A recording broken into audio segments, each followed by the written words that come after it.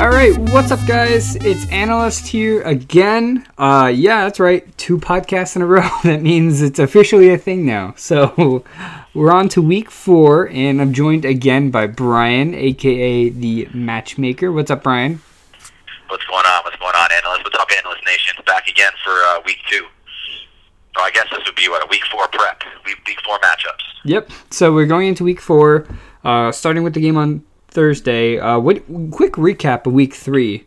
A lot of the sky high guys like John Ross kind of came back to earth, and some guys stood their ground like Terry McLaurin, who we were both even talking about right before we started recording, but we'll get to him soon enough. I think he's actually the second matchup we end up talking about with Redskins and Giants, so we'll get into that and cover everything going on this week. As you guys know, we want to just pump straight into it. That way we can save as much time as possible and you guys can get the information as fast as possible. Just a quick thing, if you guys aren't already following us on Instagram on fantasy.football.analyst, Brian here is Fantasy Football Matchmaker. And if you enjoy the podcast, just give us a quick 5-star rating if you really feel like you enjoyed it and the information was helpful. And it helps us out a lot. So we're getting back into the game, and without further ado, let's get into the first matchup. So, first matchup, Thursday night, Philadelphia Eagles going into Lambeau Field against the Green Bay Packers. Now, Carson needs a little help, right? He's supposed to be getting Alshon Jeffrey and Dallas Goedert back for that Thursday night game. I know Goddard played last week. He didn't really do too much. He wasn't too involved. But he needs a little help. He's had 2 game-winning touchdown passes dropped in the last 2 weeks, and he's still been great for fantasy, right? He's putting up like 20+ points a week. It's just a matter of having all his weapons with him. So how do you feel about the Eagles side of this matchup on Thursday? I know it's been frustrating the last couple games, especially being a Philly fan, seeing those drop balls there. He definitely needs some help. I'm not too concerned about Wentz at all. Alshon, I'm reading he will be back, but is he going to be 100%? I'm not too sure. Goddard actually is a kind of a decent part of the offense, I guess. Like he is capable of catching quite a few passes, especially if they try to bottle up Ertz. So it's going to be tough, though. Green Bay's defense is definitely much improved over last year. Yeah, they actually have a defense this year, and I remember after the first game, it was after the game, Aaron Rodgers was so happy, he smiled, he said, I have a defense. Like, they got a defense, finally. And who knew? After all these years, right, with Aaron Rodgers, the only thing he needed was a halfway decent offensive line and a defense. Who knew? So exactly. It doesn't seem like rocket science, but I mean, sometimes it takes them a little while to get your stars what they need. And so, just coming off the second week, Nelson Agholor, huge game, 2 touchdowns. I think it was like over 50 yards and 5+ catches. I don't have it exactly in front of me, but Agholor did have a very, very big game. I don't expect too much. Don't put your expectations that high for this upcoming week. It's a tougher matchup.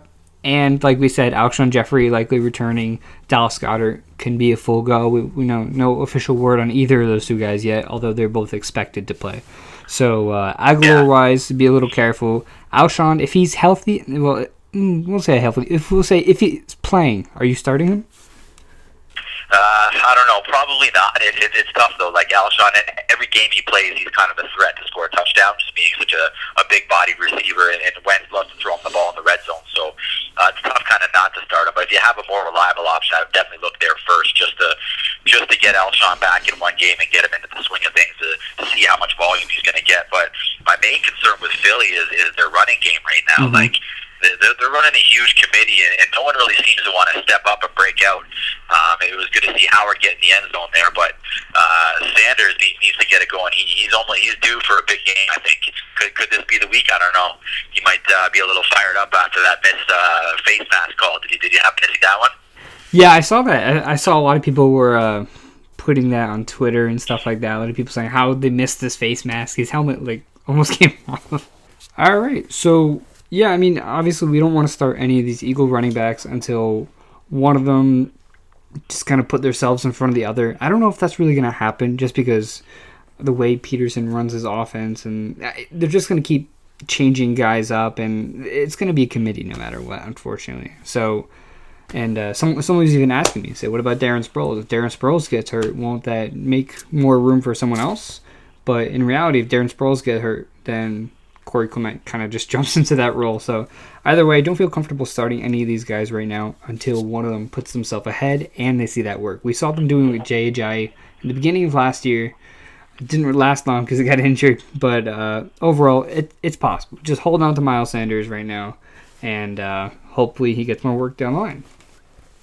Yeah, I agree with you there. I kind of missed on this one so far. I figured Howard would get a lot more early down work, but I don't know. Peterson it's tough. They're playing well, but they haven't been able to string together some wins. But they are running the ball pretty decent, so we'll have to see who breaks away from there. But speaking of questionable running games, what's going on in Green Bay? I'm seeing the splits, and it looks like Jamal Williams is actually touching the ball more than Jones. Yeah, and I've seen that too, but I think the thing we can take away from that is, first of all, Matt LaFleur loves to get his running backs involved. There's running the ball, catching the ball, whatever it is. He loves to get both running backs involved. And Aaron Jones is getting the touches where it matters. He's getting the touches on the goal line. He's breaking off those runs. So I still have faith in Aaron Jones. And actually, if anything, I think it kind of helps him in this weird, twisted way. Just because, as you know, over the last couple of years, Jones has struggled with staying healthy. And if they were to give him a true workhorse role, there's a chance he gets injured again. Jamal Williams, I know they really like him as the... I'm pretty sure it was a year or two ago, he was graded as the best pass blocker running back, best pass blocking running back in the league. So they like him in those third down situations. He's great at catching the ball. And Aaron Jones has been catching the ball a lot too. So either way, it's beneficial for Aaron Jones. He's doing good. He's staying efficient like we know he can be. Obviously, I think his floor kind of just goes down a bunch. But overall, his ceiling is still very, very high. So I love Aaron Jones. Hopefully he keeps it going. As far as the wide receivers, a lot of people are jumping ship on Davante Adams after 3 tough matchups. Wow, I can't talk today. Yeah, I know. I have a lot of people wanting to jump ship on Adams, but he's just way too talented. We've seen last year, and that Rodgers loved to get him the ball, but like you said, it's been 3 tough matchups. So I think I've seen a report just after the game this week that Rodgers says he wants to get Adams and Jimmy G the ball a little bit more. So I'm still holding on to Adams, and I agree with everything you said about Jones. I think with getting this involved, it definitely helps him in the long run for sure, because his durability has definitely been a little bit questionable. Yeah, and as far as Davante Adams, great time to buy low if you're looking for a stud wide receiver. They're going against Philly, who, as you know, the secondary has just been torn up by every pass catcher against them. They just lost Ronald Darby, who's expected to be out this week, if not a couple weeks, who is their top corner.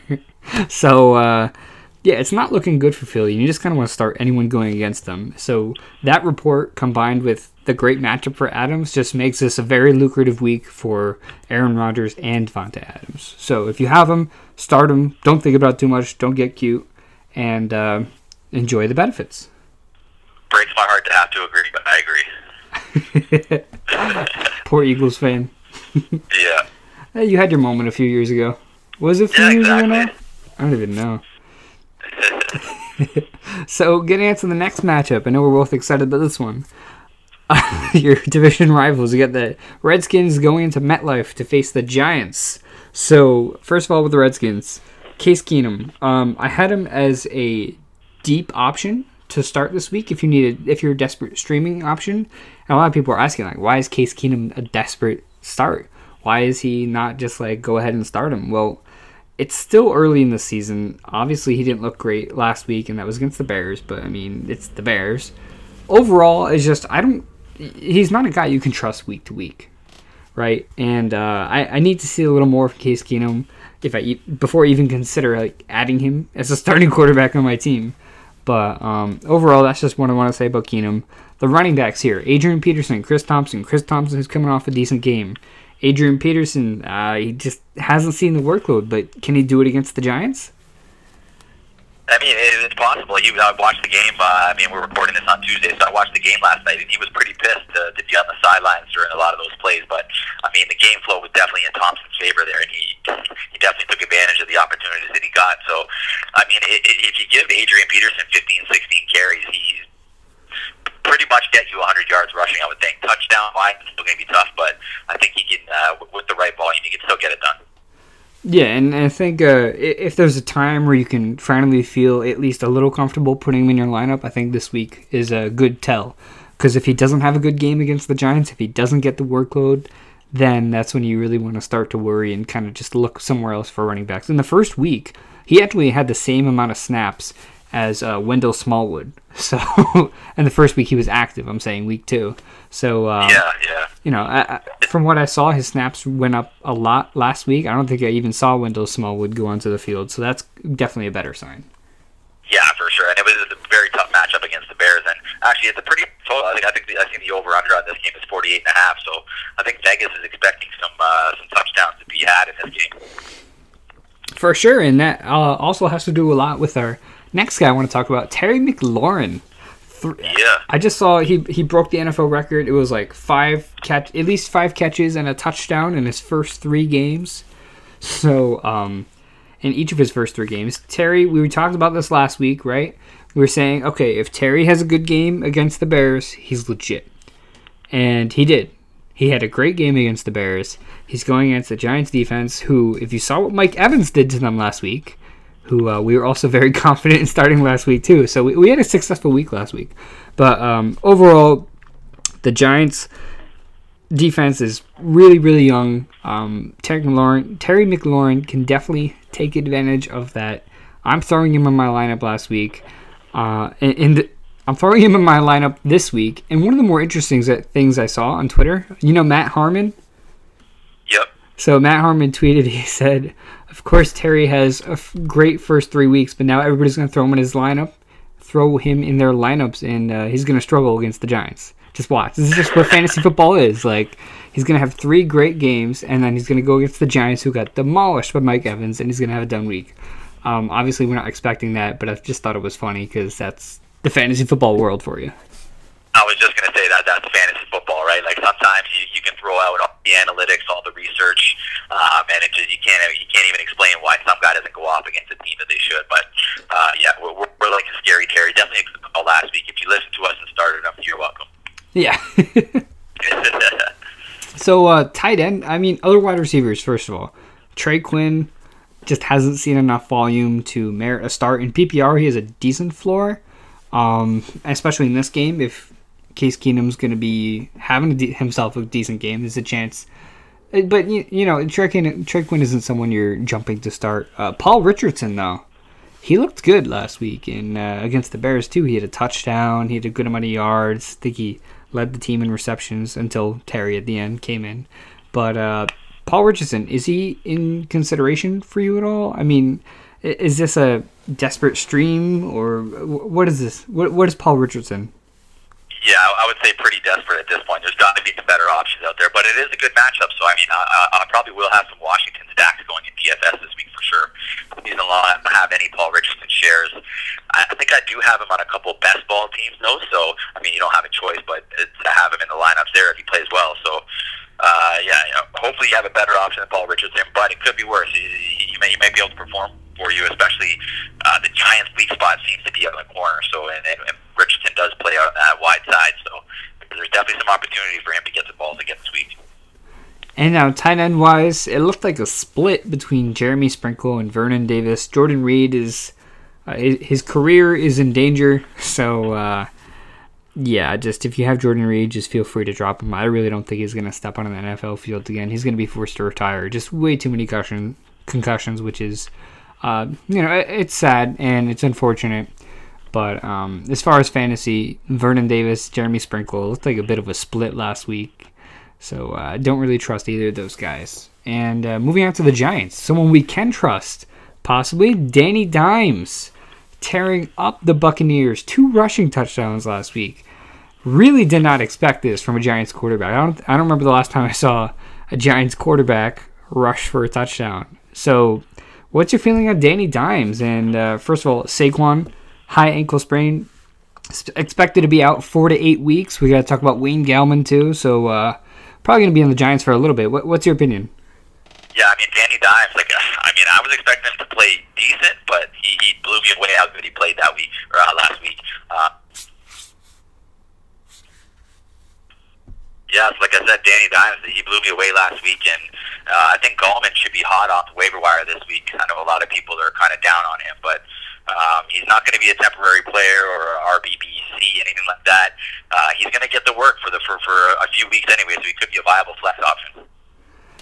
Yeah, and I think what it boils down to is that he's going to be the pass catching back in this offense no matter what.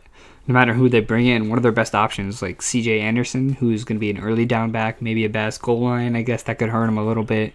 But he can be a flex RB2 PPR kind of guy. But don't put your expectations at like Saquon or like low running back 1, because it's just not going to get the workload. Although it does help guys like Evan Ingram. You have Golden Tate coming off suspension.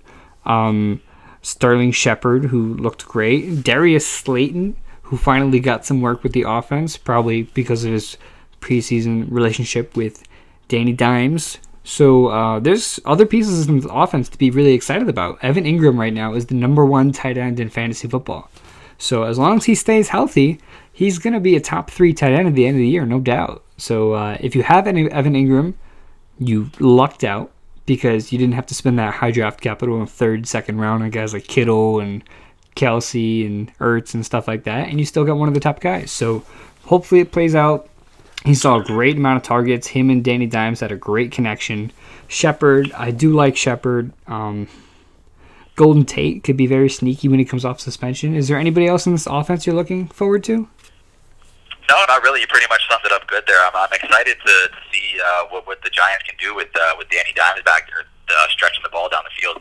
I mean, I really wish Saquon didn't get hurt. I would really like to see him in this offense. So I'm hoping he gets back sooner rather than later. Yeah, and another thing on Saquon, they said about 4 to 8 weeks, but expect it to be closer to 8 with a high ankle. I mean, if he come back 4 weeks after, that'd be very shocking. Although I'm sure he'll try to get back as soon as possible. But, I mean, are you sitting anybody against the Redskins? Gallman, I think definitely you start him. Danny Dimes, go ahead, start him. Why not? Mitchell Trubisky. I think I saw every quarterback who's played the Redskins this year has had at least 3 passing touchdowns, including Mitch Trubisky. No, definitely. And I mean, like I said, it has a 48.5 total, so there are going to be some points scored according to Vegas. So I think that I would fire up those guys for sure. Shepard looks like it's definitely a must start. Ingram definitely. Gallman, I mean, I play a little bit conservative, so I do want to see a weekend of guys before I toss him in there. But if you're completely stuck at running back, or if Saquon was your guy and you're not really able to toss anybody else in there, then I think you might want to take the risk with Gallman. For sure. And I have Evan Ingram on a few of my teams. I'll definitely be starting him this week. If I need Danny Dimes as a streaming option, I definitely will. And maybe he can be great long-term as well. So Giants, for once, a bright spot. You know, the Giants look good. So at least the offense. And it's been you know 3 years, at least 3 years since we said that. and you know what's interesting too is because the defense is so bad for the Giants that we could find them in a lot of shootouts. So exactly. Yep. Ultimately, for fantasy, every Giants offensive player, we don't want to overreact to the first week of Danny Dimes. It was against Tampa Bay, but we don't want to underreact either because he did look good. I mean, we don't want to take that away from him. So Giants, if you have him, start him next week. Like you said, Gallman, if you can be cautious, give him a week. But if you really need to, if you're into PPR, you can probably throw him in there and he'll be all right. So next game, another shit show against the Dolphins. We got the Chargers going into Miami. The Dolphins looked a little better last week, but overall, I mean, every Chargers player, all systems go. Keenan Allen, 10-plus receptions, almost 200 yards, touchdowns. Like, what a week for Keenan Allen. Yeah, if you we liked Allen last week or last episode as well. So if you were able to roster Allen and Evans, that almost single-handedly won your week. They both put up huge games. Yeah, in 1 week, last week, it was a throne. I have Mike Evans and Keenan Allen, so there's a little bit of overkill, but hey, it works out. Against the Dolphins, you're not setting anyone, right? Austin Eckler, full go. Mike Williams, full go. Phillip Rivers, full go. Keenan Allen, full go. Is there anyone else throwing in? Maybe Justin. You know what's interesting about Justin Jackson is he's had 2 long touchdowns taken away by flags. So I'm pretty sure Jackson on a few of my teams just sitting on the bench. One positive thing is his touches have gone up every week. I mean, not by too much, but there's still a steady increase. So he's a hold for now, but I wouldn't start him this week. But yeah, I would fire up everybody on the Chargers and need his name there. They've lost 2 games in a row too, so they're looking to bounce back. I think we're going to see a big week out of the Chargers this week. For sure. And just a little more on Jackson. I mean, if you have this guy, stash him on your bench. If you're in DFS, I'm thinking about playing Justin Jackson in a league. Just like, I got to see his price. I haven't looked at the prices, but if he's really, really cheap, I might have to, just because how bad this Miami Dolphins team is. And we saw Tony Pollard last week. At the end of the game, he racked up a touchdown. He had over 100 yards just because they rested Zeke because they had a big enough league. So we could see something similar. Yeah, exactly. I mean, I started playing multiple lineups in DFS this week, so I mean, basically everybody is in play for me. There you go. But as far as Miami, is anyone in play for you? I put out a post yesterday. Preston I was talking Williams? about Your boy? My boy. He looked great in preseason, so he was always on my radar. I was just too sure if he was going to be able to jump ahead of Parker and Stills, but once Stills was moved to Houston, I was like, okay, this is a spot for him to come in, and he's pretty much the only bright spot on Miami right now, and really the only guy I kind of feel confident playing. And I mean, I don't think anyone was jumping to throw him in your lineups. The Chargers secondary is depleted, but overall, I mean, Preston Williams has been averaging over 10 points a game. He's had 10 points a game. He had 12 targets last week. Josh Rosen did not look terrible last week. He had, I think it was 200 yards on the dot. He did not turn the ball over, which is a huge improvement to whatever else the Dolphins have done this season. They're going to be in a lot of negative game scripts. We're not telling you to start Preston Williams, but you got to keep him on your bench. He's got to be someone to where if the Dolphins improve a little bit and they go up at all during the season, Williams can be a week-to-week flex play. So as of right now, hold on to him. If you're really desperate, you could throw him in there. Hopefully he'll get you that 10-plus points if you need it. But that's just about the only person this offense we're really focused on right now. Kenyon Drake, not interested. Any of the other Dolphins wide receivers, not interested. That's just how it is. Yeah, that's pretty much it. And I mean, I've seen a stat that I think it was Devontae Parker is the top 5 in, I can't remember what the stat was, like adjusted air yards or something along those lines. So he does have that deep threat potential. A couple years in a row now, all preseason, people were kind of thinking that he may be a little bit of a sleeper. So, I mean, it's only a matter of time before he does bring down one of those deep balls. So, wouldn't be surprised to see a big game out of Parker in the next few weeks, especially with Rosen throwing the ball as well. But yeah, I'm staying away from Drake, and with your boy Preston Williams. It's been tough with all these receivers going off with these huge numbers. People are kind of almost expecting all your receivers to score 15 to 30 points nowadays. If you can get 10, 12 out of your wide receiver 3 or your flex, typically that's good enough.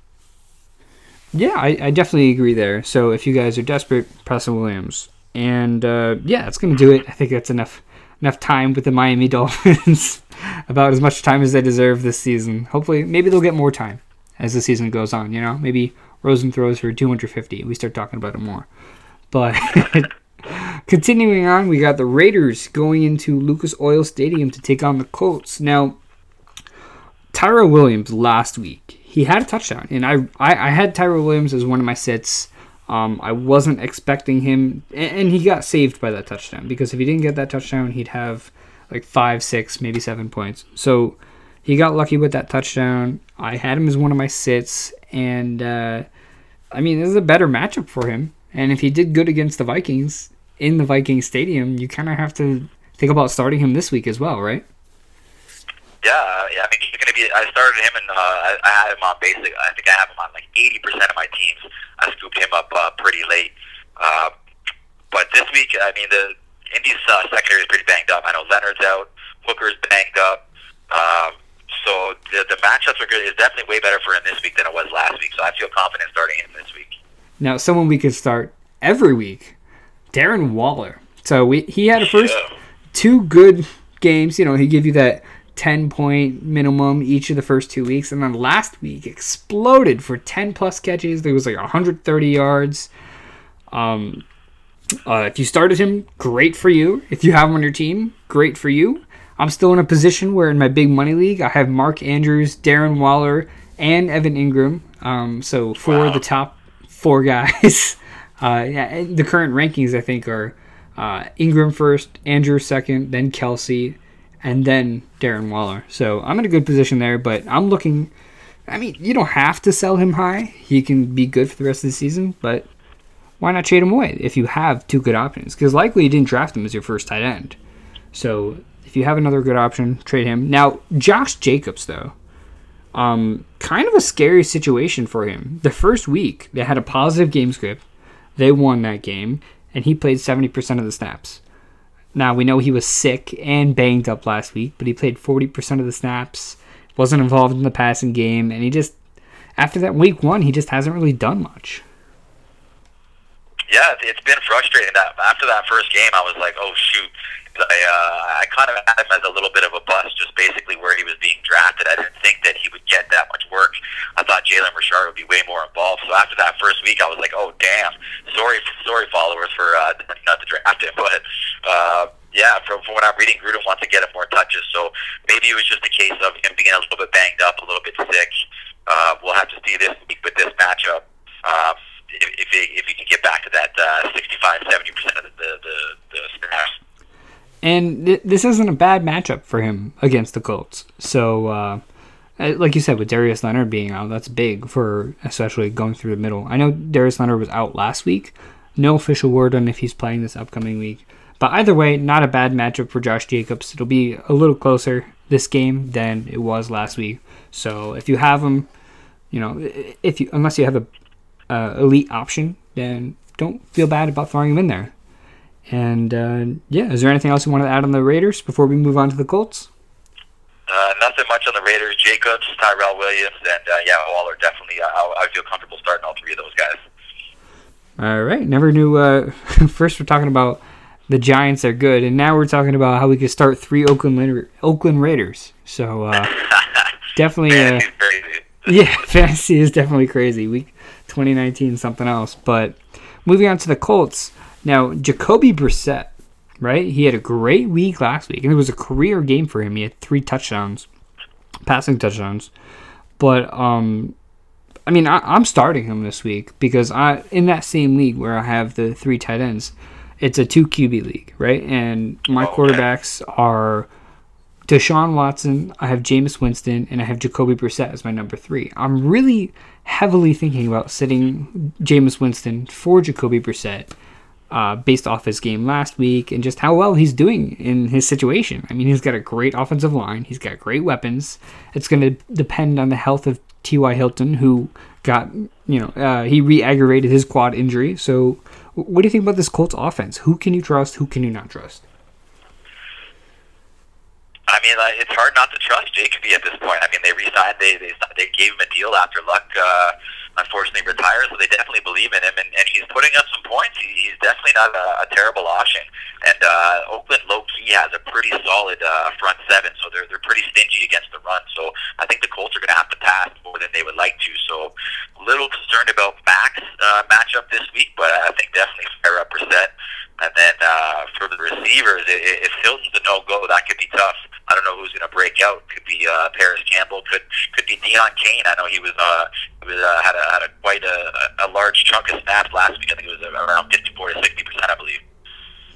Yeah, and I mean, obviously, if Hilton is out, you don't want to jump to throw any of these guys in your lineup just because you don't know who that main guy is going to be. T.Y. Hilton has been blessed with a ton of touchdowns this year so far. But ultimately, I don't think I'm really... If Hilton's out, I might think about a guy like Eric Ebron just because he is that red zone threat.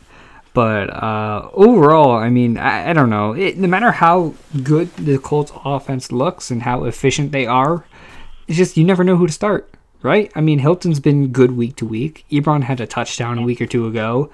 Doyle hasn't been viable. I think Paris Campbell had like 1 touchdown. So none of these guys are really consistent. So outside of T.Y. Hilton, outside of possibly Marlon Mack, depending on your options, I think if they get a positive game script, Mack will be okay this week.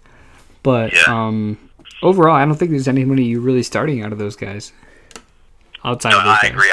I agree. It still doesn't push me off of Brissett, though. I think he's still showing that he can throw the ball around. So I'm still okay with starting him if you have to, I guess. I mean, if you have an elite option ahead of him, there could be worse matchups out there.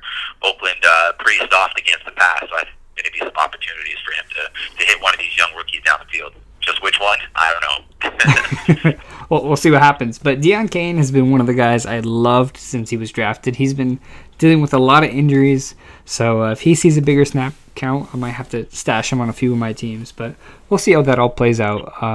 Moving on now, we have the Carolina Panthers going into Houston to take on the Texans. Now, the Panthers, Cam Newton dealing with a Lisfranc.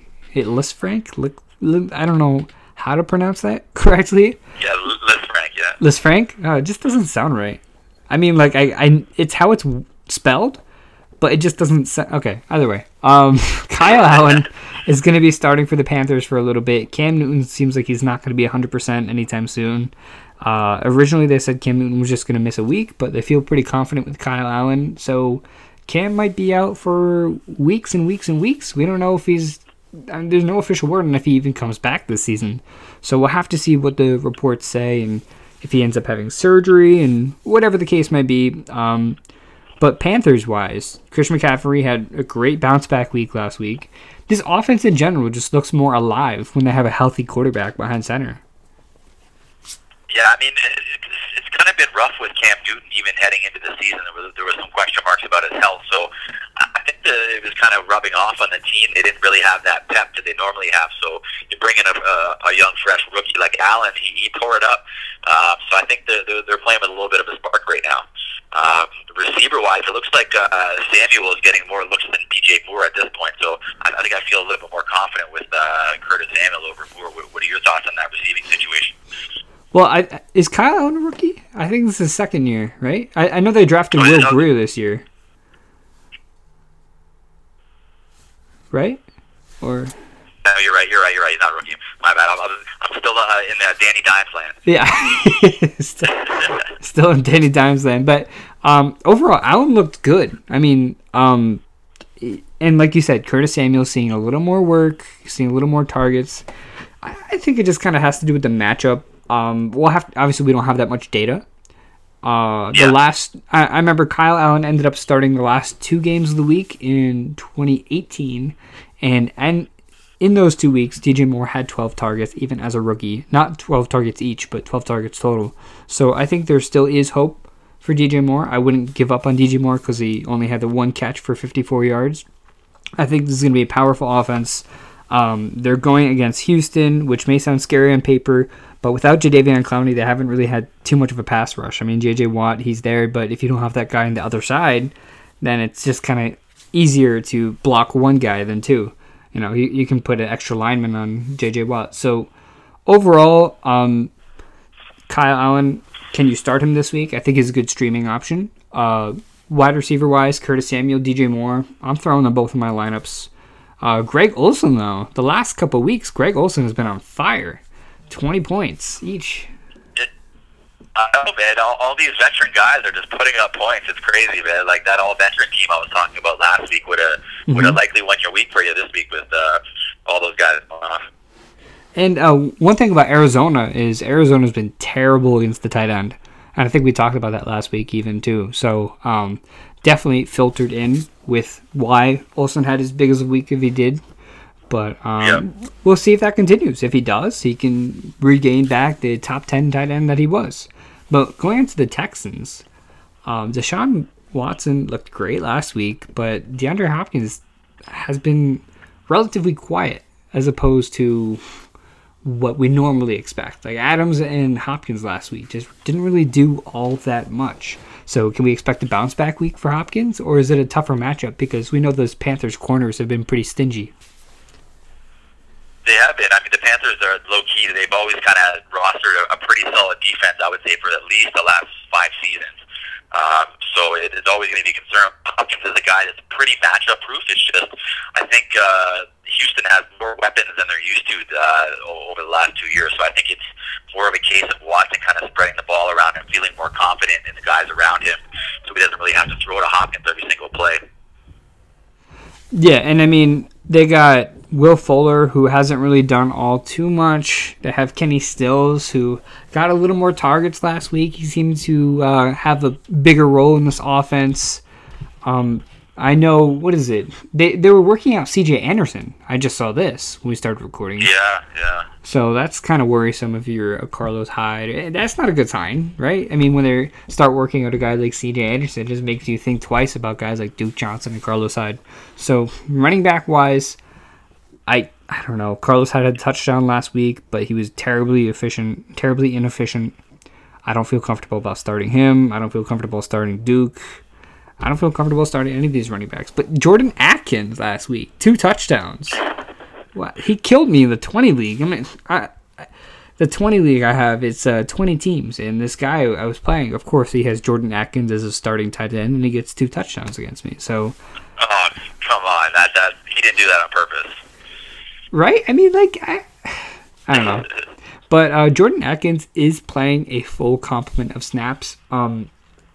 Going into the season, the Texans did have Jordan Thomas and their rookie, Kahale Warring, I believe was his name, that they drafted relatively early. There was like 4th, maybe 5th or 3rd round. But they're both on IR. So Jordan Atkins has been playing almost all of the snaps, and he's been looking better. So if you guys are desperate for a tight end, then consider Jordan Atkins. Throw him on your bench and just hope for the best. I wouldn't recommend starting him this week, although he did have a big week last week.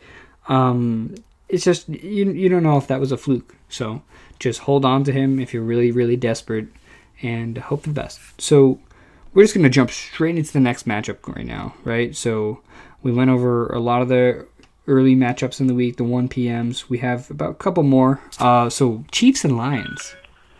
You have Patrick Mahomes and the Chiefs going into Detroit. Mecole Hardman. We talked about him last week. You said you were a little weary on Hardman, but I mean, overall, like, you just kind of want to start whoever in this offense is in relation to Patrick Mahomes. Hardman had that long touchdown that saved him.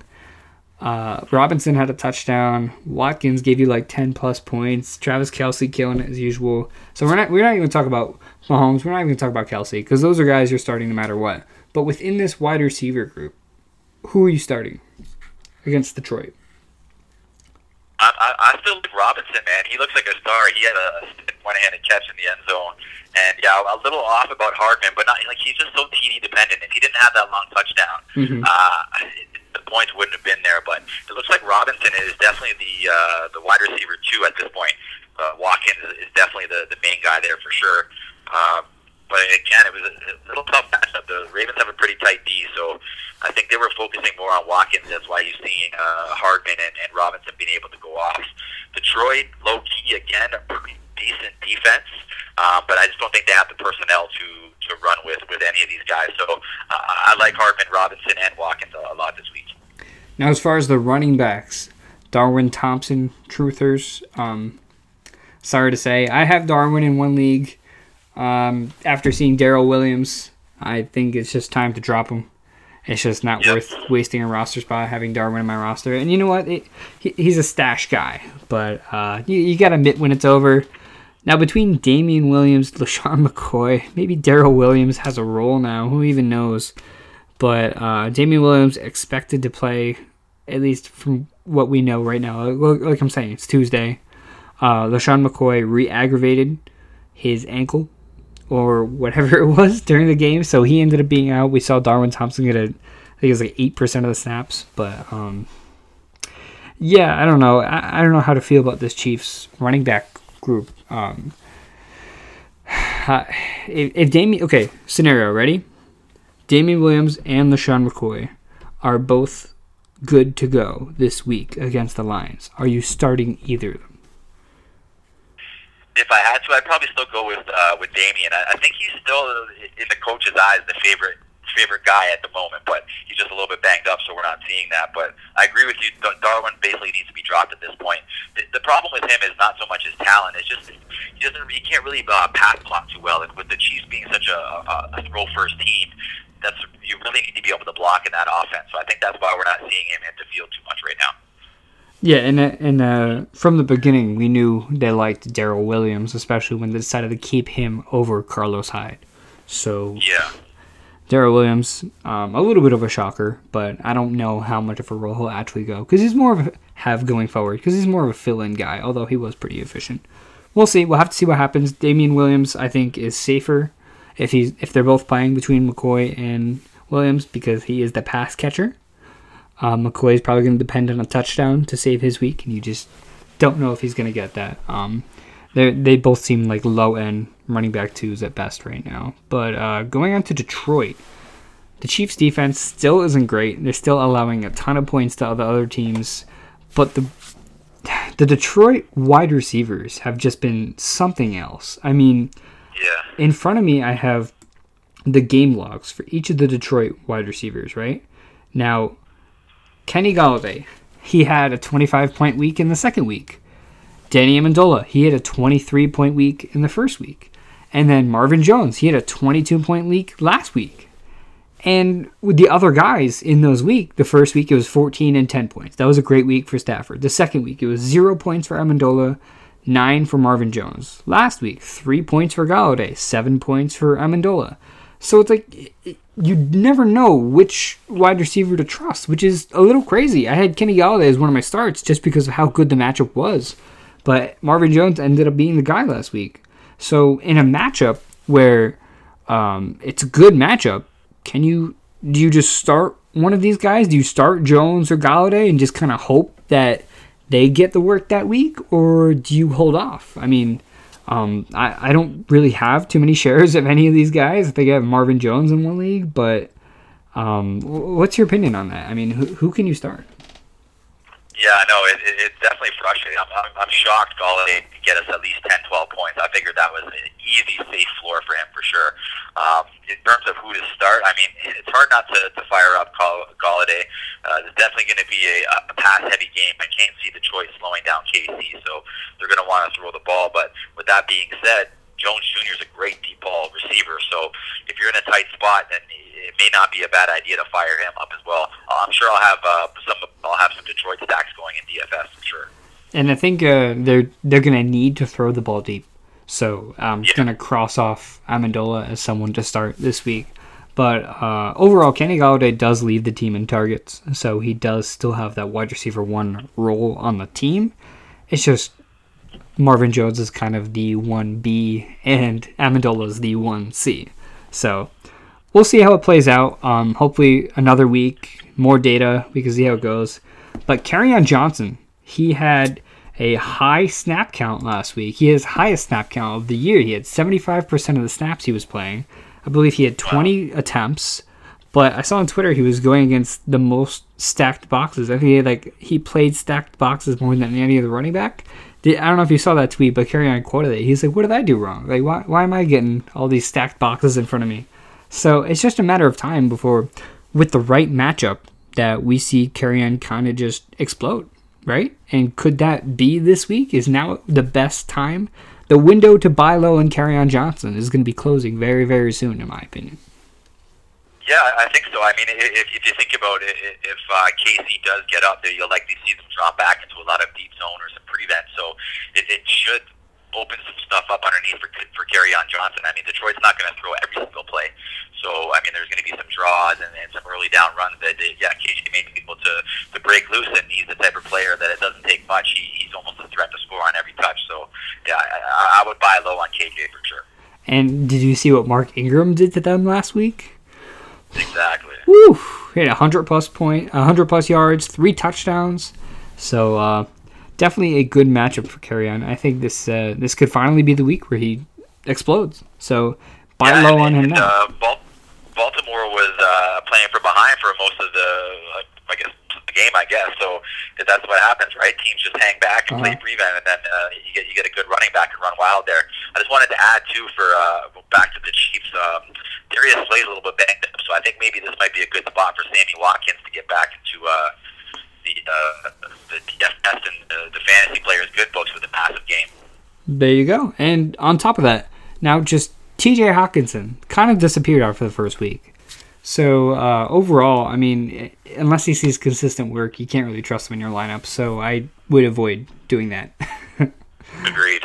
All right, so we're going to try to get through this a little quicker. We got the Patriots going into Orchard Park to play the Bills in New York. So the Bills just haven't beaten the Patriots in a very long time. I mean, Patriot-wise, you have Julian Edelman. I think this is a good matchup for Edelman. He's supposedly healthy, ready to go. Sonny Michel, can't trust him in my starting lineup anymore. He's been lucky with a few touchdowns, but Rex Burkhead seems to be the running, their early down back. Michel is struggling right now. And James White's going to come back after having a child, so he could see decent work in the passing game. Wide receivers talked about Gordon. Can you trust Gordon this week, or is this maybe another Philip Dorsett week? I don't know. Yeah, I don't know. Dorsett is on my list, on my waiver wire list. I know that we're going to be releasing this on Thursday, but if he's available, then I would definitely scoop him up. He's catching touchdowns, so I mean, you got to definitely take him under consideration. I'm not too sure what's going on with Gordon. I have a feeling he's not 100% healthy. It looked like he hurt his hand or his shoulder or elbow or something in the last game trying to block, so I haven't seen any updates on that situation. So I guess it's going to really boil down to how healthy he is for me.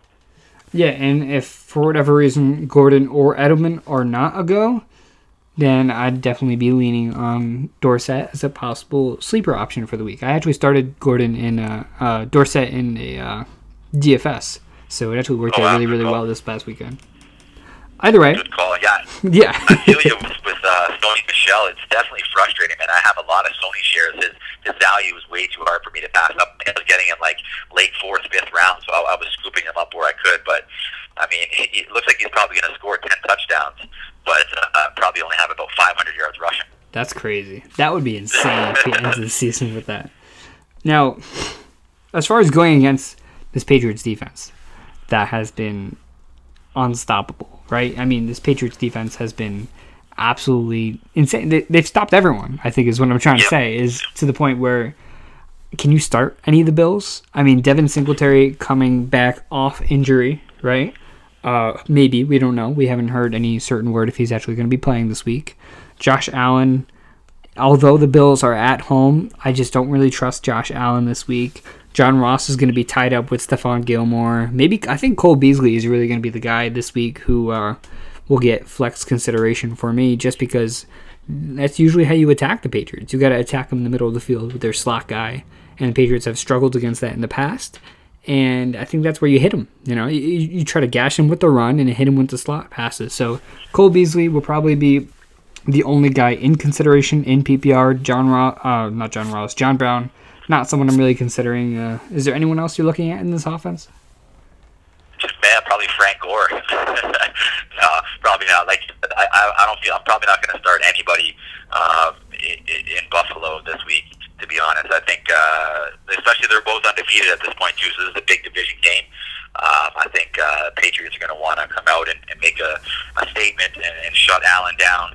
He's kind of been doing the same thing all 3 games. He just scrambles around a lot, buys himself some time, and has been hitting guys open in the field. So you know Bill Belichick, he's crazy. So he'll be scheming to stop all that stuff for sure.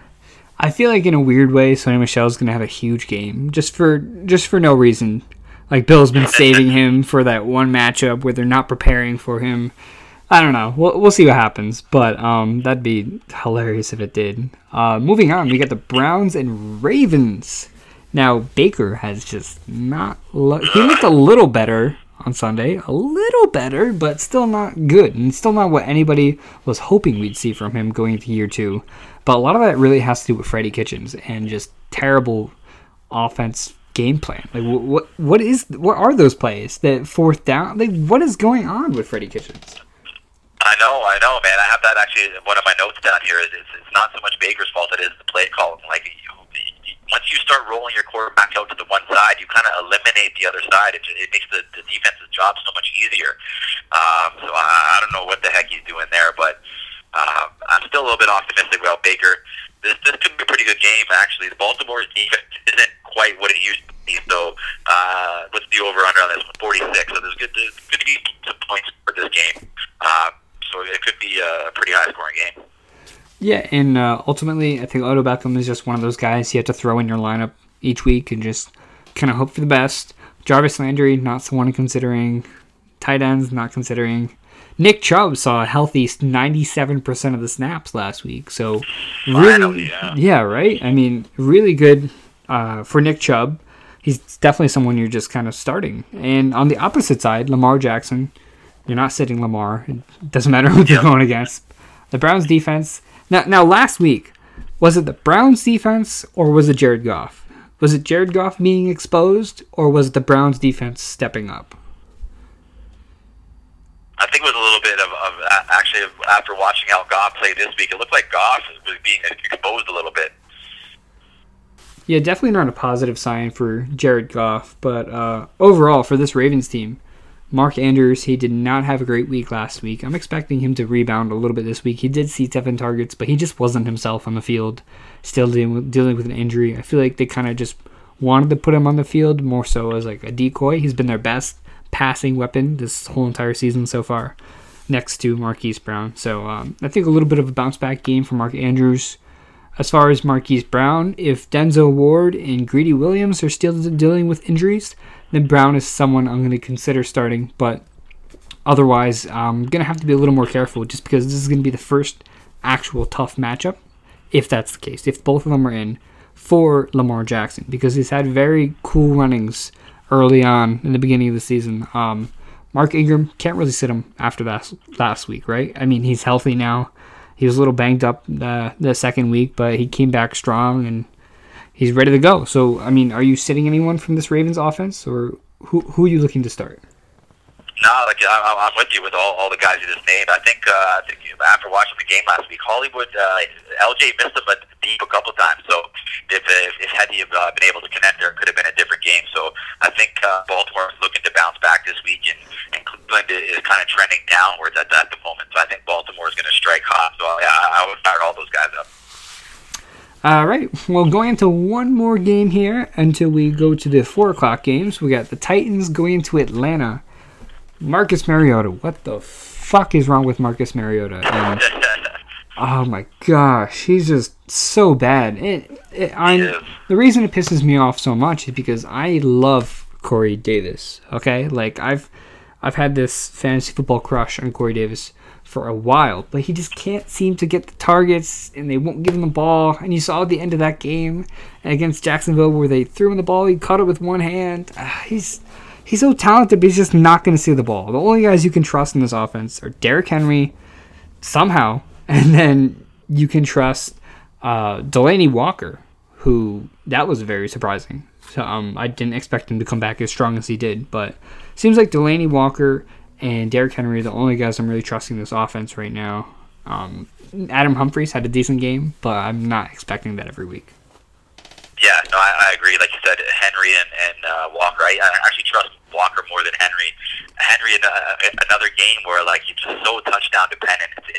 He's gonna hurt some fantasy owners this year for sure when they're relying on him for a big game. And if he doesn't get into the end zone, it's gonna be tough for him to put up over 10 points. Now, as far as the Falcons, they're going to be at home, which is where Matt Ryan has most of his success. Calvin Ridley, kind of a quiet week last week, but with Matt Ryan being at home, I'm expecting him to bounce back. I mean, Julio Jones, of course, you're not sitting Julio Jones. Devontae Freeman had a huge snap share, but Ito Smith got hurt, and he still didn't do all that much with it. I mean, he had like 80 yards, but fantasy-wise, what did he get? Like just over 10 points? So I'm a little weary on Devontae Freeman still. Unless you have a better option, you could probably keep Freeman in. Austin Hooper is going to be that inconsistent week to week. I mean, Ridley has a down week, and then Hooper has an up week, so that's just kind of how that goes. But, yeah, I mean, are you on board with Ridley having a bounce-back week? Yeah, I'm down with that. I have a lot of Ridley shares this year, so he killed me. I think he scored like 3 points or something, or maybe even 1.6. I can't remember. Yeah, he had it was one low catch. Anyways. So yeah, I'm definitely hoping for a bounce back for Ridley. I'm actually I'm going to make a little bold prediction. I think Freeman gets his touchdown this week at home against Tennessee, who has been rolling hot defensively, but I think Freeman gets in the end zone this week.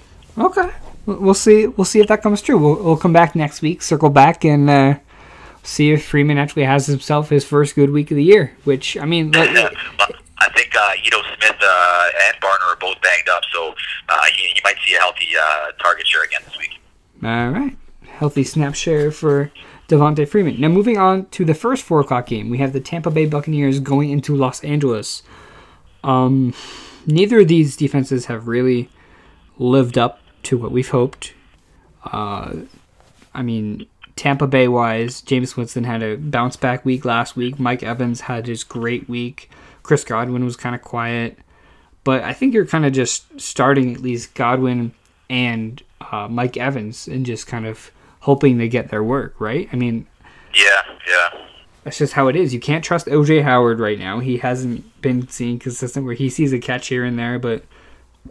nothing solid. And then as far as the running backs, between Peyton Barber and Ronald Jones, it seems to, we were talking about this last week, it seems to be the hot hand. Yeah, it's super frustrating. I mean, Rojo kind of looks like the best back at this point, but I think the Arians just seemed hesitant by just letting him run wild. I'm not too sure. I obviously trust Barber enough to keep rolling him out there, so I think Rojo could be a good scoop up off the waiver wire if he's available.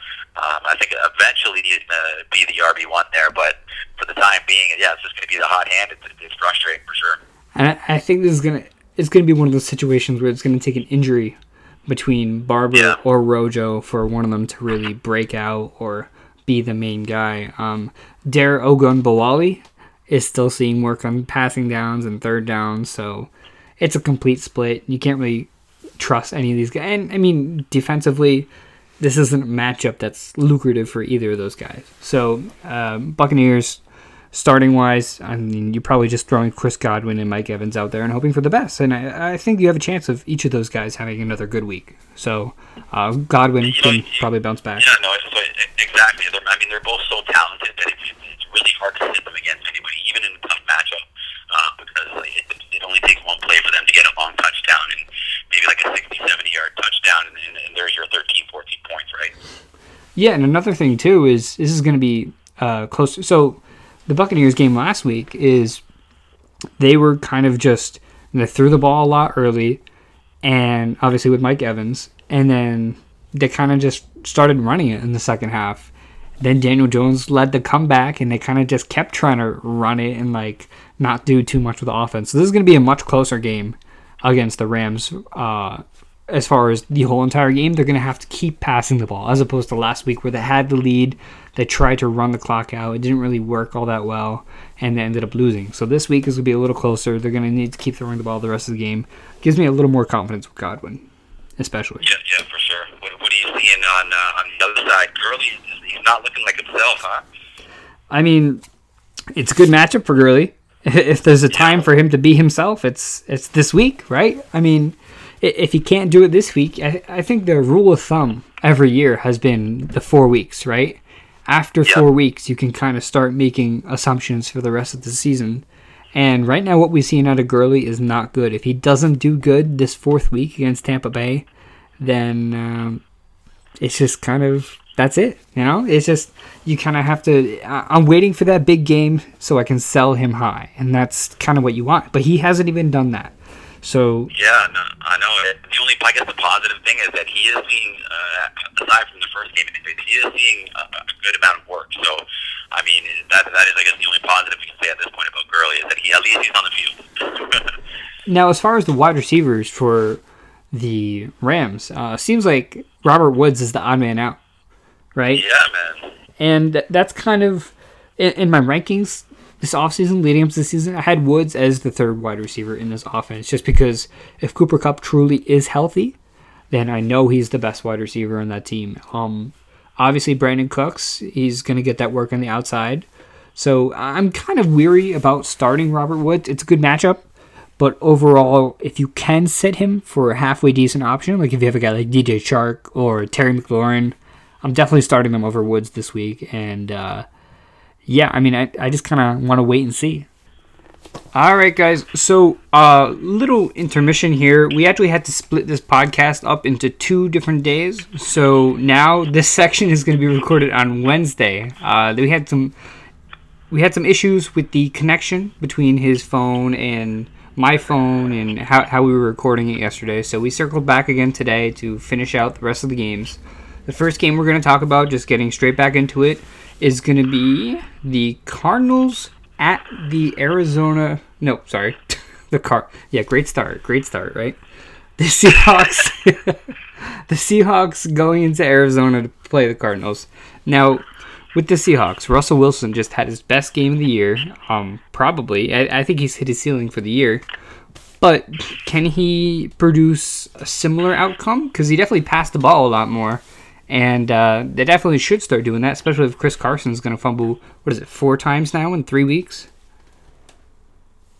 Yeah, man, I don't know what's going on with Carson there. Like, he is known for, a couple fumbles here and there, but I don't know, something's definitely going on there. But, Pete Carroll has definitely been on record a couple times saying that he is going to stick with Carson. Plus, Penny's a little bit banged up right now, so Carson's really all they got, aside from Procise, I guess, but he's more of a third down, Chris Thompson type of back.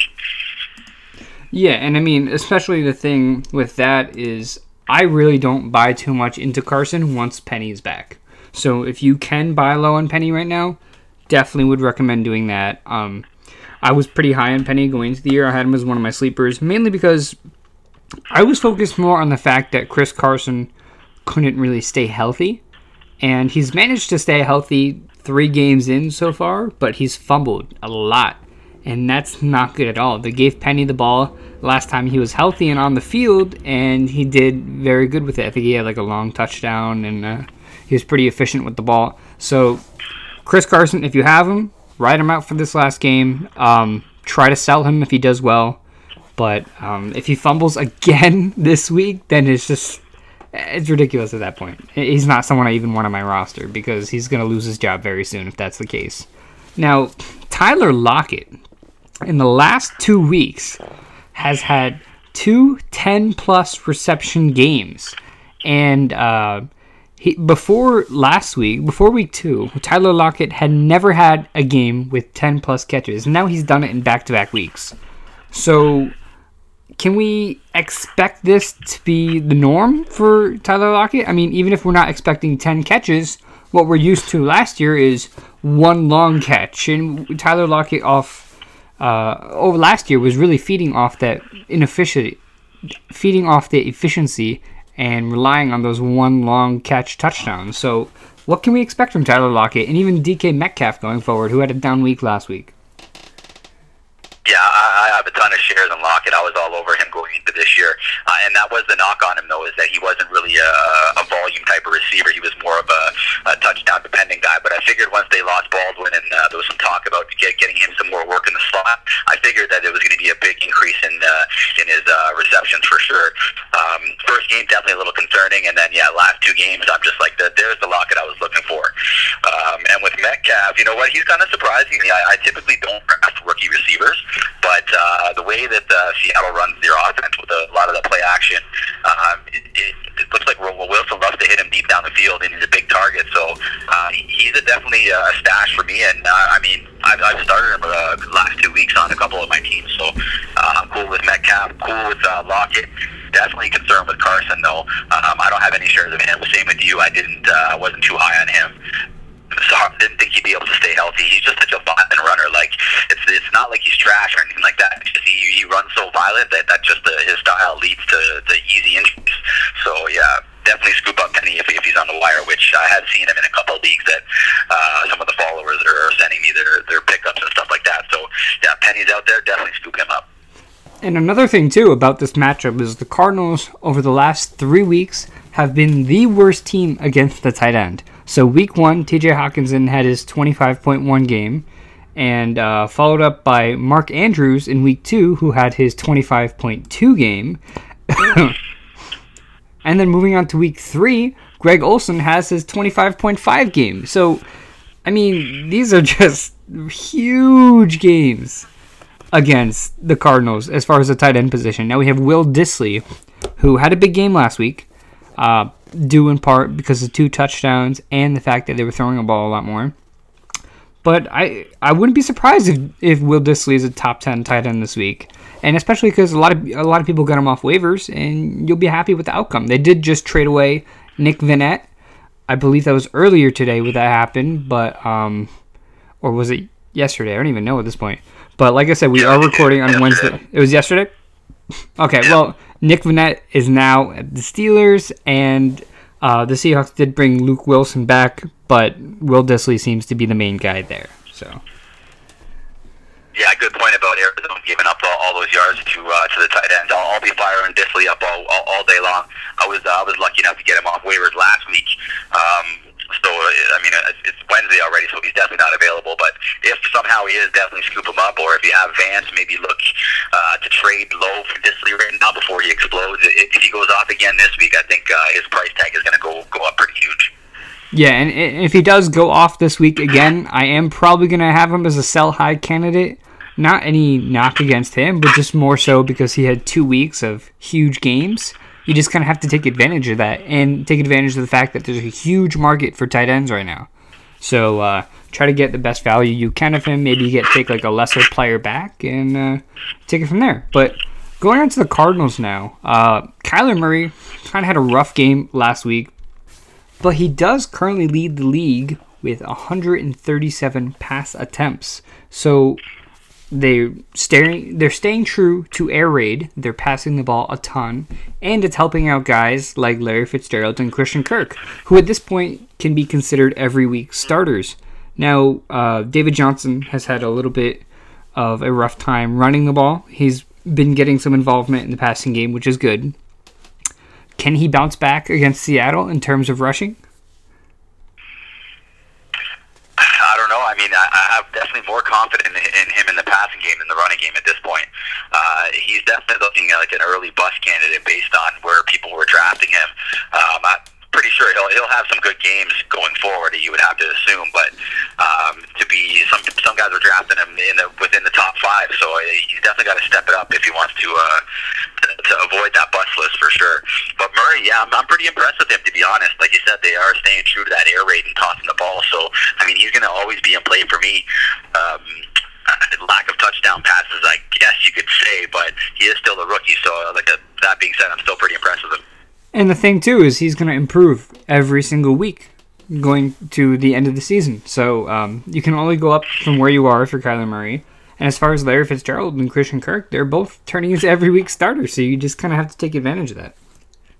Absolutely. I have a lot of Fitzgerald. His price was way too good going into the draft this year. I know he's getting up there in age, but you just had to assume that with his air raid offense, he was going to do well in PPR. Yeah, him and Kirk seem to be pretty popular options. They did just release Michael Crabtree, so it kind of leaves that wide receiver 3 open. And like we said, as Kyler Murray gets better through the season, maybe that wide receiver 3 position could have value. As far as I know, Damiere Byrd is technically that wide receiver 3. Keyshawn Johnson is kind of filtering in as that third wide receiver. Andy Isabella was active last game, I think for the second time this season. So we'll see if any of these guys can step up. If they give Andy Isabella, their second-round pick, a little more work, then maybe he can jump into that role as well. But Keyshawn Johnson has also looked good. So we'll see where that goes. But let's get into our next game. We have the Minnesota Vikings going into Chicago. Now, Kirk is just not throwing the ball enough. And why would you need to? I mean, look at Dalvin Cook. He's been unstoppable through 3 games. I mean, if it weren't for, Austin Eckler, who's technically the running back 1, in 3 games, Dalvin Cook has 57 rush attempts, which he's turned into 375 yards, 4 rushing touchdowns, and then adds just under 100 yards in the receiving game. So, I mean, Dalvin Cook has been unstoppable this year. 6.6 yards per carry. And are you concerned about him going against Chicago? Because I'm not. No, not at all, man. Like, if he's going to be the top 5 running back that he's playing like, then he's got to put up and perform against these top defenses. So if he can go off and rip a nice long run against Chicago, he'll definitely be in the running for, I would say, comeback player of the year, I would say, no? Yeah, he's got to be, especially after hamstring. Well, I don't know how many games he would technically have to miss to be comeback player of the year, because he did play a lot of the games. He was just injured early on. I don't know. I don't know how that works, but he didn't get very many touches. They kind of eased him into things last year, which was really smart. Again, a good football decision as a bad fantasy football choice if you had him on your team. Yeah, and you never want to go after a running back 1 year after an ACL. So he's 2 years removed now. He looks great. A lot of people are saying sell him high before he gets injured. I'm not buying into that. I'm more concerned about getting 20 touches a game than I am about his ACL injury. It was one ACL that kind of resulted in the hamstring. It's not anything that really worries me going forward. And if you're worried about Dalvin Cook, you have to be worried about Christian McCaffrey. I don't really see how one doesn't correlate to the other. Christian McCaffrey is playing borderline 100% of the snaps the whole entire year. He's involved in almost every single play. I mean, you can't be concerned about Dalvin Cook and not be concerned about Christian McCaffrey, in my opinion. Yeah. No, exactly. I agree. You can't play too scared when you play fantasy football. The last thing you want to do is trade away a potential top 3 running back at this point. And no one's going to predict injuries. If you say he's going to get hurt and somehow he does go down later on in the season, I mean, you're just purely guessing at that point. So there's really no skill or anything involved there. So no, I'm definitely holding Dalvin Cook for sure. But yeah, like you said about Cousins, man. I had him actually as a sleeper coming into the season. I figured that Cook was going to do well, so it would open up the passing game, but they don't even need to pass the ball really right now. And before we were recording here, I thought I seen a report of Diggs looking for a trade. Did you see anything about that? I did not see anything about that, but I'm not too surprised. I mean, Diggs is a really talented wide receiver. What do you think could be potential suitors for Diggs? I'm thinking about that, but I don't even know what places, like maybe Jacksonville. I mean, they have DJ Chark, but if they had someone like Diggs, that'd be pretty good. Seattle maybe, but you didn't probably. I'm actually surprised you didn't. The first team out of your mouth wasn't your boys. Oh, the Patriots. With AB gone now, I mean they definitely showed that they were looking to add a solid receiver. Edelman typically banged up throughout the season. Usually nothing serious aside from that with a knee or ankle injury a couple years ago, but he's dealing with some ribs or a chest injury right now. So it definitely would not surprise me if the Patriots definitely take a look at Diggs, but his price tag is probably pretty high, so that I guess that may be a reason why. Yeah, another team, maybe Philly. Philly is looking for a receiver. Not bad. And yeah, Seattle, I could they're playing pretty. I think they need more help on the defensive side than they do on offense at this point. Yeah, and my thing about why they wouldn't go to the Patriots mainly because Bill only likes discounts. So the price is going to be, like you said, the price is going to be very high on Stephon Diggs. As far as if you have Diggs in your fantasy team, am I dropping him? No, I'm not dropping him, but I'm keeping him on my bench until he gains some kind of consistency. Maybe he gets traded. But the reason I brought up the Jaguars is because a lot of people name the Vikings as potential suitors for Jalen Ramsey. So maybe Stephon Diggs can be worked into a trade in return because they're definitely lacking a wide receiver 1. Minshew looks pretty legit.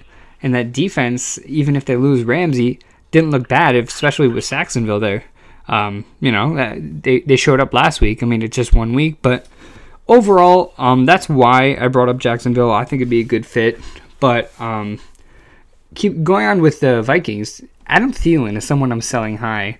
Mainly because, I mean, he had a rushing touchdown and a receiving touchdown last week. And you can't depend on that every single week. He's been consistent so far. But by some miracle of luck, it just has happened. I mean, the first week, Kirk threw he completed 10 passes. So I'm not huge on holding on to Thielen. I would try to sell him high if you can. But, everybody's going to have different opinions about that. Yeah, I'm sort of with you there. I have a little bit of Thielen shares, so I'm definitely going to hold on to him. But, I mean, there's nothing wrong with trying to sell high, like with any player. Throw some crazy trades out there. If they accept, they accept. If not, then hold tight. And then at the end of the day, you still have a solid wide receiver 1 there, right? And that brings up another point. I get a lot of times if a guy guys asking me to drop guys like Diggs or other similar, I guess, superstars that aren't really performing. And I always tell them the same thing. I'm like, try to trade them first. Like, who cares? Throw out any offer you want, and more often than not, you're going to get, at least if you do get a trade, you're going to get a good bench player better than dropping someone and picking someone up off waivers. Especially if you play the name value game, a lot of people might try to buy low or take advantage of that. So, yeah, that's also great advice. Make sure if you're going to drop someone, why not trade? Someone else's bench is better than what's available on waivers. So that's just kind of how that goes. A little more, just a small note on the Vikings. Irv Smith seemed to get a little bit of work last week. Like we said, we can't really trust too many of these Vikings pass catchers. But if you're in Dynasty, it's nice to see the fact that he's getting a little more involved and Kyle Rudolph's starting to take more and more of a backseat. So, great for Irv Smith. And maybe Kyle Rudolph will be a trade target for a team. There's a lot of teams who need a tight end. We just saw the Steelers trade for Nick Vannett. So, we'll see what happens with that. I know they love Kyle Rudolph in the community in Minnesota. So, maybe he stays put. Either way, they're going into Chicago. Mitch Trubisky coming off a 3-touchdown game, 2 to Taylor Gabriel. But, I mean, was it 3 or was it 2? I think it was 3, actually. Wow. He had 2, and then he got that one that they challenged at the end, but he got his feet down, I guess. Jeez. So, yeah, 3 touchdowns to Taylor Gabriel last week. Allen Robinson, I'm pretty sure he still gave you a 10-plus point game, even with that. Not expecting that again for Mitch Trubisky, even though they're at home. David Montgomery, he's been seeing a small snap increase every single week. Mike Davis is becoming more and more of an afterthought. I think he saw like less than 10% of the snaps. He touched the ball maybe once. So it's looking better and better for Montgomery every week. And this Vikings defense got shredded by Aaron Jones. So, I mean, are you starting Montgomery yet? Are starting to feel more confident? If you have another decent option, you're starting him over him. But I have a league where I'm very, very desperate for running back starters right now. My best options are something along the lines of Devin Singletary, David Montgomery, Damian Williams, and Wayne Gallman, who I just picked up. But, yeah, so I might be in a position where I have to start him, and I think I'll be okay with it. He's seeing decent involvement in the passing game. He's efficient when he's running the ball, and he's getting more and more touches and snaps each week. So what's your take on David Montgomery going forward? You know what? I'm not really too much of a fan, to be honest. Like, I get that he's talented. He's in a good spot, but they're just not utilizing him enough right now. But, I mean, like you said, his touches are going up. So, to me, going into this season, I was telling guys that, sure, go ahead and draft him, but do not rely on him as your starter. Stash him on your bench, wait for him to break out, and then that's when you want to toss him in your starting lineup. I know there's a lot of disgruntled owners right now that have started him the first 3 weeks and then haven't got what was he going, 3rd or 4th round production. So, but I mean, by the end of the year, he should get rolling. If Chicago was smart, anyways. But they got some playmakers back there. I mean, Cordarrelle Patterson's still getting touches. Cohen's getting the ball quite a bit. So it's tough to say. They're winning games too. So why would you get away kind of with what's working, right? And I really don't understand seeing Cordarrelle Patterson going in at running back so many times last week. Like, why? All it takes is this one seam, and he's gone to the house, right? Like, he's a kick returner. You ever see him when he returns the ball? He's just looking to make that one cut and find that seam, and if he gets through there, he's going to the house. So I think that's what Chicago is trying to get is that one big run there. But yeah, definitely frustrating. I know everybody in the fantasy community is getting on Nagy and wanting him to feed Montgomery the ball. But I mean, if you got to start him, you got to start him. But just set your expectations. Don't expect a 15, 20-point game every week. You just got to be happy with 10 points. If he gets you 10 points, to consider that a good week for him. And now moving on to the wide receivers, Allen Robinson, he had a great first week. He was kind of quiet second week. He had a decent game last week. He's going against the Vikings now. Not the best matchup. Like I said, he's very talented. He's going to get a good target share. So if you're desperate and you have him, I mean, if you're deciding between a few options, if you can set him, I would. But I still think he can give you like a 10-plus point game even against the Vikings. Taylor Gabriel, I'm not expecting that again. That's kind of a fluky game for Taylor Gabriel. I don't buy too much into Taylor Gabriel being an every week starter. With guys like that, you can't really predict when they're going to have games like that. It just kind of happens in certain scenarios. So, not buying too much in Taylor Gabriel. Yeah, I know exactly. I'm the same way. He kind of reminds me of like a John Ross type of player. You know, a small, little, quick, fast guy, and sometimes they go off and they beat their guy in coverage and they end up with 2-3 touchdowns. But to rely on that as a weekly starter, I just can't see it. But I mean, Minnesota does have a pretty solid secondary. They have some good corners. So Robinson is going to be in tough this week. So like you said, if you do have a better matchup or a better option, I would go there. But if not, like I said, I think Robinson's a pretty much safe 10-point floor every week, I would say, regardless of matchup. Yeah, and just like guys you would play over Robinson, probably like Terry McLaurin, definitely this week. DJ Chark, would you play DJ Chark? We'll talk about his matchup against Broncos next, but would you play DJ Chark over Allen Robinson? You know what? He probably has more of a touchdown upside than Robinson does this week. Yeah. So I would say, yeah. All right, there you go. Devon. Okay, we'll get into that matchup in a second. I'm getting too ahead of myself. Tariq Cohen. Terry, that's a given. There's only a handful of players I'm playing over Scary Terry at this point. Exactly, but Tariq Cohen, is he droppable? Nah, I wouldn't say droppable. You got to stash him. I mean, especially if something ever happened to Montgomery, right? If they all of a sudden start feeding him the ball, that just increases the chances that he might get a little bit banged up. So I think Cohen's a hold at this point, but Davis should definitely not be on anybody's roster. Yeah, definitely. We can be in agreement about that. Davis doesn't belong on any roster. Is he a handcuff? Maybe, but at that point, they're just going to go to Cohen more anyway. So don't even view Davis as really a handcuff. Now, going on to... I mean, if you're facing a waiver wire decision and you have someone and you need someone to drop and you have some decent depth at running back, then sure, I don't mind dropping Cohen. Yeah, and a lot of times smaller leagues, like I get a lot of questions. Like this guy's in a 6-team league. First of all, I don't know why you're in a 6-team league. It's like Saquon Barkley's out for like 5 weeks. Should I drop him? Oh my god. I don't even. I almost want to ignore anything under 12 teams. Yeah, I play in mainly 12-team leagues. If I have any lower teams, I do with just huge rosters. Like I have 2 quarterbacks or throw in another wide receiver or something like that. But anyways, Trey Burton apparently fully healthy now. Not too interested, more so because I just don't trust Trubisky. Don't see him as like a deep... I mean, he could be a deep option. But just the upside really isn't there for Trey Burton, unfortunately. Now, going into these last couple games here, we're going to try to catch up a little bit more. Jaguars going against Broncos at Mile High. Now, we talked about DJ Chark earlier. Gardner Minshew, I think this is a streamable game for Gardner Minshew. He's been pretty accurate. The Broncos defense hasn't been anything special this year. Leonard Fournette had 100% of the snaps last week.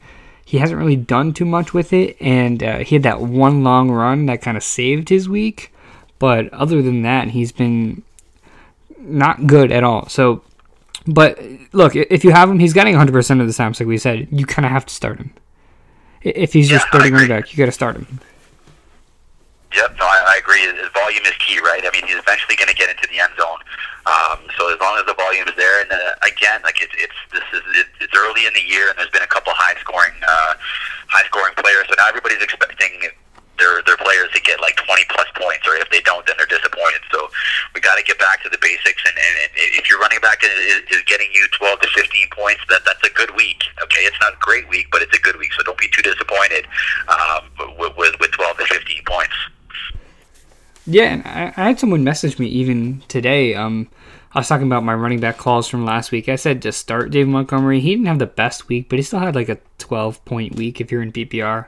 So someone asked me, that's not a good week. I'm like, and I didn't put it as a hit. I put it as like an even trade, as more so just he got you the 10-plus points that you needed from your running back 2 position. So definitely the expectations are very, very high for a lot of players. And I'm totally on board with that. Now, as far as starting guys like DJ Chark, D.D. Westbrook, Dede Westbrook had a little bit of a bounce back game. He had 9 targets last week, so he seemed to be the favorite. He had a couple drops, which didn't look good at all. But overall, Devontae Adams just kind of got locked down by Chris Harris last week.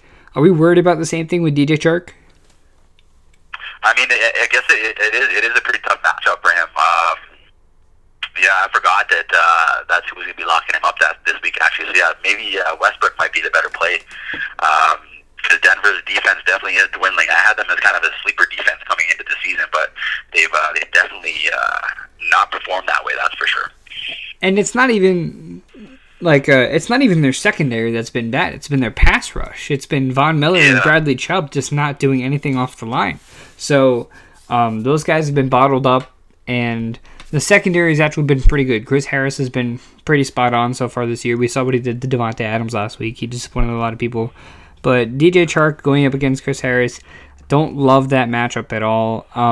Like you said, can we trust Dede starting? If you're in a PPR, he can give you that 10-plus points probably. I don't know. I feel like Dede's disappointed a lot of people this season in different scenarios. So it's probably hard to throw him in your lineup. But if you're desperate, I think he could be a decent start. He's going to be one of my desperate starts going into this week. So Dede, possibly. DJ Chark, I'm going to avoid starting him if I can. My expectations aren't huge. Maybe Chris Conley has a good week on the opposite side. You never know. So it's just kind of a crapshoot in terms of like trying to predict which guy is going to have the big game. Yeah, exactly. Well, that's what you get kind of when you don't have a true enough wide receiver one, right? Any given point, any one of these three guys can kind of pop off. Minshew's first game, it looked like Chark and Conley were going to be his go-tos, and then last week he stepped it up with a bunch of receptions. So, like you said, it's probably going to come down to the matchups in this one. Yeah, and as far as tight ends, there's just kind of been a whole bunch of different guys. A lot of people asking me, is James O'Shaughnessy worth a pickup? And my answer is no, just because you don't know if it's going to be O'Shaughnessy. Maybe they get the rookie Josh Oliver in there. Jeff Swaim has been all right. So he hasn't been all right. He's just been in the game. So I don't like any of these tight ends. I definitely stay away from that situation. I'm actually kind of bummed, actually, we're talking about it now. It sucks that Foles went out. The Jaguars would have been a pretty exciting team, even though they got the porn star Minshew in there slinging the ball now. But I think with Foles, if he was able to stay healthy, that's why I was so high on Fournette coming into this season. Yeah, and Minshew, we talked about how we wanted to see them open up the playbook a little more for Minshew, and they did, right? We saw him making more downfield throws. Like we said, we saw Dede getting a lot of targets in the slot, but overall Minshew looked more comfortable. So, and that was a Thursday game, right? They've had a week and a half to prepare for this Broncos game, as opposed to everyone else's 1 week. So, that's another positive sign for the Jaguars. But as far as the Broncos, Joe Flacco has just been unstartable, obviously. Running back wise, seems like a pretty dead even split between Lindsey and Freeman. Lindsey did have the better end of the week last week, mainly because Freeman got hurt and taken out of the game at one point, and because it started raining and they had to run the ball a lot more. So, I'm not... Lindsey's one of my sell highs, right? I just don't trust him for the rest of the season. I think he's projected like 15 points or something crazy this week. I don't think he's going to get close to that. Now, Freeman has been more involved in the passing game. So, out of these two backs, I like Freeman better. I'm selling Freeman high. I'm selling Lindsey high. I'm trying to buy Freeman very, very low if I can. But what's your take on these Broncos running backs? No, I agree with exactly what you said. I was never high on Lindsey, and I definitely will be trying to sell him high, or if anybody is asking me, I'll definitely recommend selling him high. Freeman definitely looks like the one to stash at this point. If you've seen the splits going for the first 3 games, they were way closer than probably anybody anticipated. Definitely whoever was creating the ADPs this year, because Lindsey was going way higher than Freeman. Yeah, and it just boils down to workload too and efficiency. And Freeman's just been leading in both categories until he got hurt in the middle of last game. So we'll see what happens going forward. As far as starting either of these guys, you can take a chance on starting one of them, but they're both desperate options this week. Yeah, I mean, if I had to choose who to start this week, I would obviously go with Lindsay. I think he has a little bit more, I guess, big play ability than Freeman. But if we're talking about a long term for the rest of the season, I think I'd rather have Freeman. And now, as far as these wide receivers, Emmanuel Sanders had a quiet week last week after having a huge game the week before. Sutton seems to be a little more consistent with the deep throws. Flacco really seems to like him. Now, can you trust either of them this week? And it really boils down to Jalen Ramsey, right? We even talked about this last week, as if Ramsey played, if he didn't, and it kind of goes the same way this week. If Ramsey doesn't play, these guys both look a lot better. If he does, then, what's your takeaway from that? Exactly. No, you summed it up perfectly. It's all about Ramsey again here. And from last I read, he called in sick this week, so he may be coming. If he does play, he'll be coming maybe a little bit rusty without any practice time. But that may change. Like I said, we're recording this on Wednesday, so he may get Thursday, Friday, Saturday, and so definitely monitor that situation. I mean, it's hard not to start Sanders at this point. Even if Ramsey is in there, I can't see him shadowing Sanders too much. They may kind of bounce around between him and Sutton. But like you said, Flacco seems to like hitting Sutton down the sidelines there, big target. So I think we'll see that at least a couple times a game. You'll see Sutton get a couple deep targets. So he's definitely the more safer play at this point. But I like Sanders a little bit better. And the overall thing with Sanders, too, is the fact that he's playing opposite of Sutton, and he's going to be the one drawing coverage from Ramsey if Ramsey's in. So that's why I do like Sutton. I do like Sutton a little bit more. And, as far as Noah Fant as the other option, he had a fumble last week. He just hasn't been involved enough. Jeff Ireman is there. There's just... I'm not on Noah Fant at all this year, and I don't think any of you guys should be either. Nah, I would never, ever draft a rookie tight end anyways. Yeah. Not on any of my teams, that's for sure. Need him or Hawkinson. Yep, that's same goes for me. But some people like rookie tight ends, apparently. The stats don't lie on that one. Very rarely do they break out, so I'll go with the odds on that one. Yeah, I'm not too big on the rookie tight ends either. But let's look at the next game here, the Sunday night game. We have Dallas going into New Orleans to play the Saints. Now, Dak Prescott's been on fire. Michael Gallup is expected to miss this game again. Amari Cooper is going to be going against Marshawn Lattimore. We got Jason Witten, who's surprisingly been decent, but I'm not really trusting Jason Witten. Is there anyone on this offense you're sitting? Obviously, Ezekiel is full go. But are you worried about Cooper in his first, probably, I think it's his first tough matchup of the year without Gallup? No, I'm not really too concerned, man. I mean, you got Cobb and Smith is kind of stepping it up as well. So I think it'll be tough for them to totally key in on Cooper. Now, I'm just checking out the stats here. Actually, New Orleans is 30th so far in the league with passing yards, allowing just over 300 per game. So I'm firing up Dak, I'm firing up Zeke, I'm firing up Cooper with confidence for sure. And on the other side, we saw Teddy Bridgewater in his debut as a starter with the Saints. Michael Thomas seemed to still be a big part of the offense. And I think he had a touchdown last week, right? Yep. So Michael Thomas still being involved. Jared Cook, can't really start him. Can't really start anyone besides Michael Thomas and Alvin Kamara. Looks like Teddy Bridgewater may be a streaming option if you need it. Yeah, I would say so. I mean, Dallas' defense is pretty decent. I mean, they're not the best, but I think it could be they could be exploitable for sure. Kamara definitely is seeing way more carries than he would if Breeze was in there. So that's a plus or a bonus if you are a Kamara owner. And then Mike Thomas, he's actually probably the most popular stud that people are asking me if they should trade. What are you saying? Do you think the people should trade Thomas right now or not? I mean, you got to hold on to him. Well, his value without Breeze is a lot lower than his value with Bridgewater, but the difference in production, as it seems right now, isn't too big, right? I mean, with Breeze at quarterback, it seems like Thomas is just being... It seems like he just is getting rammed with targets every single week, like 10-plus targets every week. With Bridgewater, he's not getting that huge target share. It's going more towards Kamara and maybe running the ball a little bit more.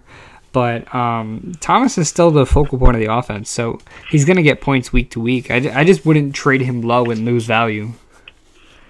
Yeah, exactly. That's where I'm at too. And plus, Breeze hopefully will come back at some point this year. What's the timetable? I think about week 8 or week 9 he may be back, and now you'll be heading into fantasy football playoffs just after that. So he's definitely a hold for me. The thing I'm worried about with Breeze though is that it was his throwing hand that he had the torn ligaments on his thumb, and that's just not a good sign. Like coming back from that injury sounds like it's. And I know there's the 8-week timetable that they put him on, but I don't know. I'm not gonna. If you have Breeze, I'm just kind of dropping him. I'm not hoping for too much if he returns, but I think we mentioned this before. Never drop someone for nothing. Like you said, trade him for. I mean, I don't know who's trying to trade for Breeze right now, but don't just drop Breeze and just keep an empty spot on your bench. Just if you find someone who gives you more value than Breeze, then do that. But don't just drop someone for no reason. That's at least my take on that. Yeah, exactly. I mean, someone may not accept the trade, but I mean, it's better to at least try and see what you could get, even if it's a backup tight end or a third-string running back that may break out later in the year, a guy like Kareem Hunt or something like that that's on suspension that's going to come back.